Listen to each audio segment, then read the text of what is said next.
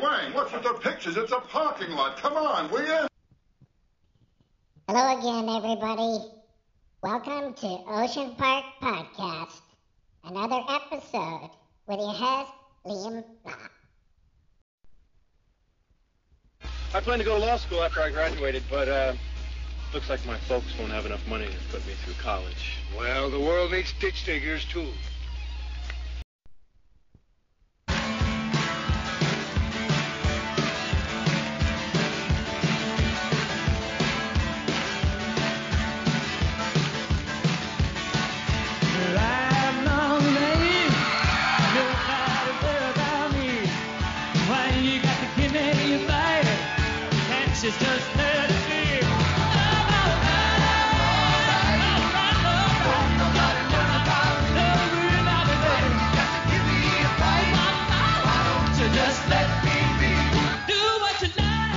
Hello again, everybody. Glad to be back. Hope everybody's having a good summer so far. Just been thinking about the outlaw practices of being an early apprentice in the trade, getting into any line of work, usually starting in the beginning of the summer. So I've been kind of thinking about some of those experiences. So I'll reflect on those in this next episode, so hope you enjoy.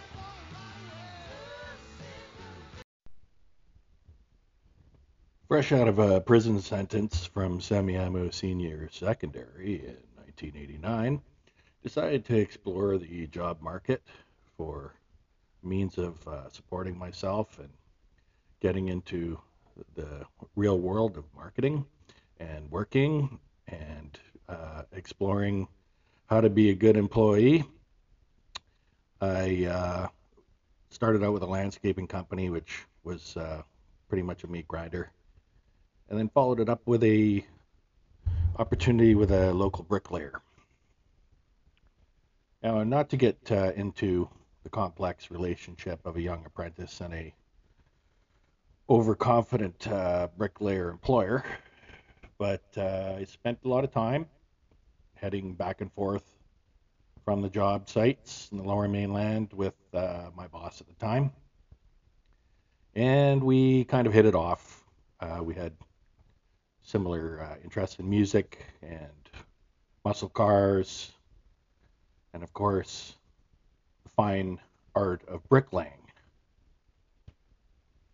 So we were at a job site one afternoon, and my boss would be constantly teasing the general contractor and his general manager brother, who is a lovable dolt, on matters of construction and bricklaying at this particular site.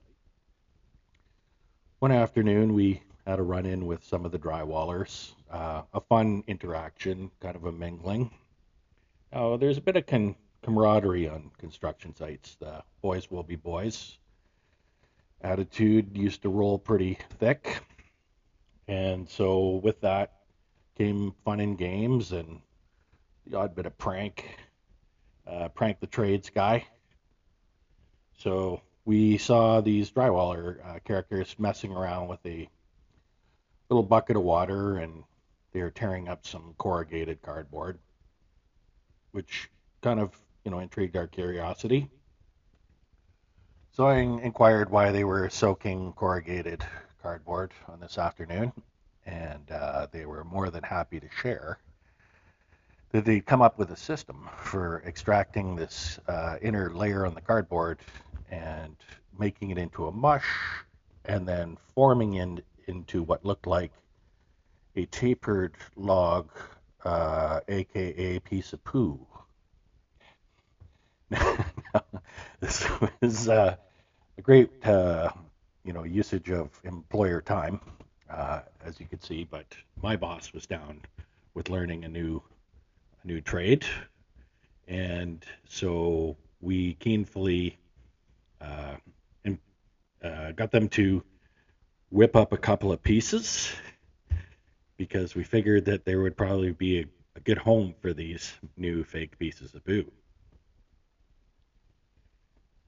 My boss and I conspired that when the general manager had left, and his boss showed up in his brand spanking new, but not so new 1967 convertible T-Bird that was absolutely mint. What a piece of machinery this thing was. That we would take some toilet paper from the portalet and place the fake pieces of poo on the builder's driver's seat, on his leather seat. Now, he thought the guys that he'd hired on this site were barn animals, and he was half right. There was some similarities. So I guess he came out of the car after I'd placed said pieces and erupted into an emotional fit. He couldn't believe that the sick bastards on his site, who he trusted, would come up with such a hideous plan to his baby. But here we are. I can't remember exactly if we let him in on the joke or not, but I think we did. We just let him in and, basically picked it up with our bare hands and said, "Okay, calm down, Jerry. It's just a prank."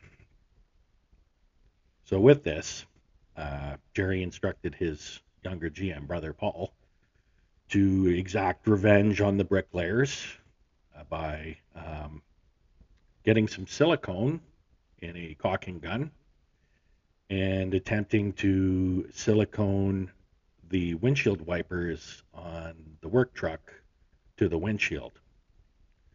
Now, this would be particularly annoying if there was a rainstorm and we were driving back from Richmond to White Rock and the wipers wouldn't work, but the scheme fell short because I just happened to caught a glimpse of Paul in action with the caulking gun. And so I came back and told my boss, I said, "Hey, Paul's trying to pull a fast one by mucking up the windshield wipers."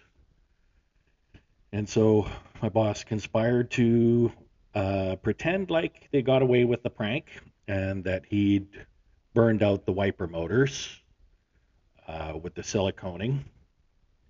And so he came back with a bill to the construction brothers, and he said that he'd heard around the site that they'd seen somebody, Paul in particular, with the silicone gun after the fact.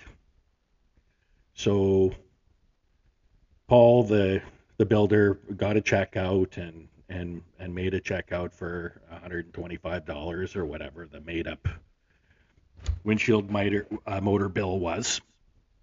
Now, I don't think my boss cashed the check. I think he ended up ripping it up in front of him and saying, ha ha ha. But things were escalating around the job site. The pranks were flowing pretty hard at this point. To now a pinnacle tipping point where things had just hit the ridiculous. It was a lot of fun on this site, don't get me wrong. If there was a birthday party, strippers would come to the site, which was pretty unheard of after the year of 1989. RIP goofy old construction workers. But Barry had one more trick up his sleeve for the builder. I guess, the builder had got mad at Barry for whatever reason, and so Barry decided to pretend like there was this major boiling point that needed to be executed. So he told me to go take the chain off the chainsaw, which would, just leave the bar open, no chain spinning to do any cutting. You would just rev the motor and, there'd be no cutting effect. So I said, "What are you going to do with the chainsaw with the chain off?" And he said, "Watch and learn, son. Follow me." So he made sure that it would start. He gave it a couple of pulls and it fired pretty quickly. So in behind Barry, I followed him up the stairs and we walked into the bathroom suite where Jerry was with the homeowner.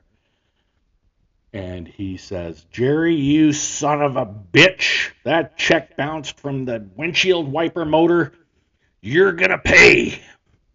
So he cranked that chainsaw and it fired up. And Jerry's eyes were the size of dinner plates, thinking, oh my God, Barry's flipped his mind.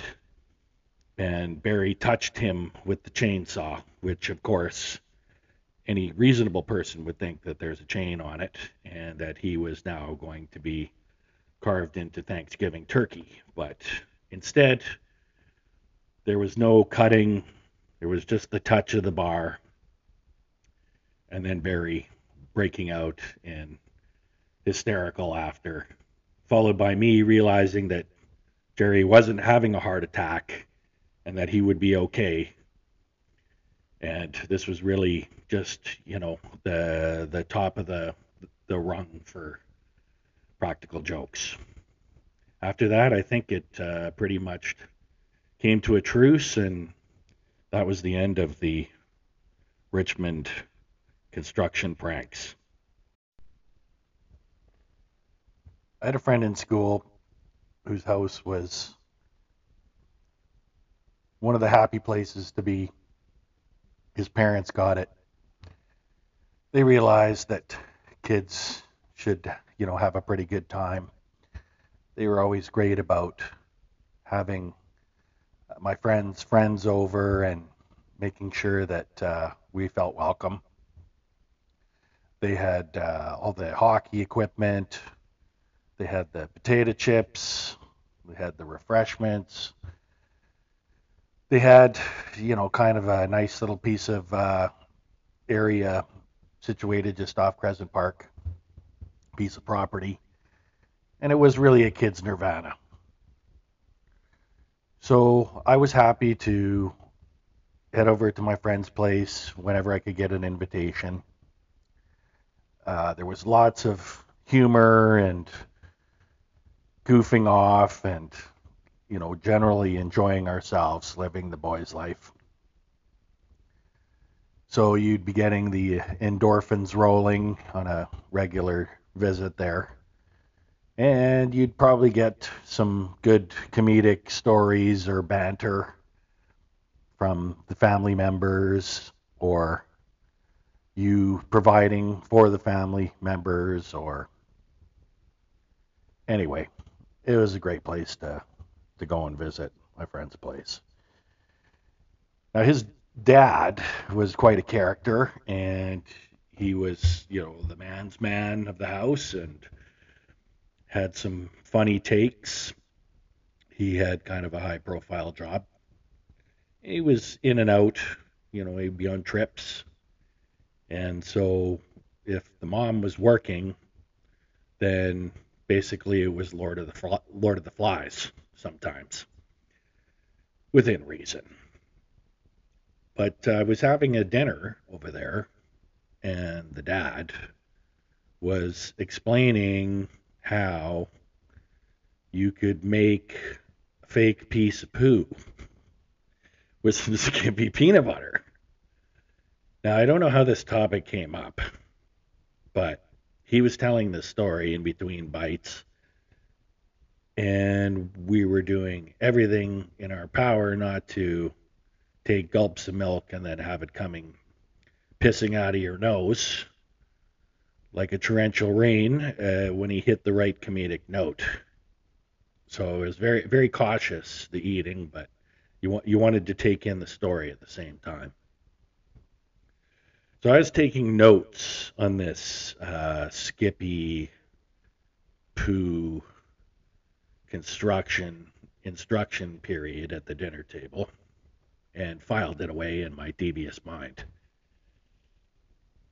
So I think a bit of time had gone by, a week or two, and I kind of came up with this idea to now employ this newfound knowledge, and felt like it needed a new spin. So I told my friend, Jack, I said, hey, I'm going to do something upstairs. We're going to get your brother involved. It's going to be hilarious. So when you hear me stomp on the floor upstairs, tell your brother Kev that I'm probably screwing around in his room, and that I should probably go check it out. So I went upstairs and I went into the kitchen after I'd wrapped some toilet paper around my hand. And I got some peanut butter and I smeared it across the front of the toilet paper, like how some people would go to wipe their bottom. So with this heavy smeared on Skippy Chunky, it looked like quite an abomination of feces, and it was quite disturbing looking. So at this point, I went back into the washroom and I stomped on the floor. And then the old wood frame, you could hear, the activity, you could hear the stairs, and Kev came charging upstairs to investigate what had happened. I casually stepped out of the bathroom with the wrapped hand, showed him the evidence, and then took a big lick off the Skippy peanut butter. I could see Kev's knees buckle a little. I think something snapped. I think at this point he figured that maybe I'd just gone over the edge. I began laughing, and then he realized that this was probably something not that he was perceiving. And he stated, "Oh my God, you're sick."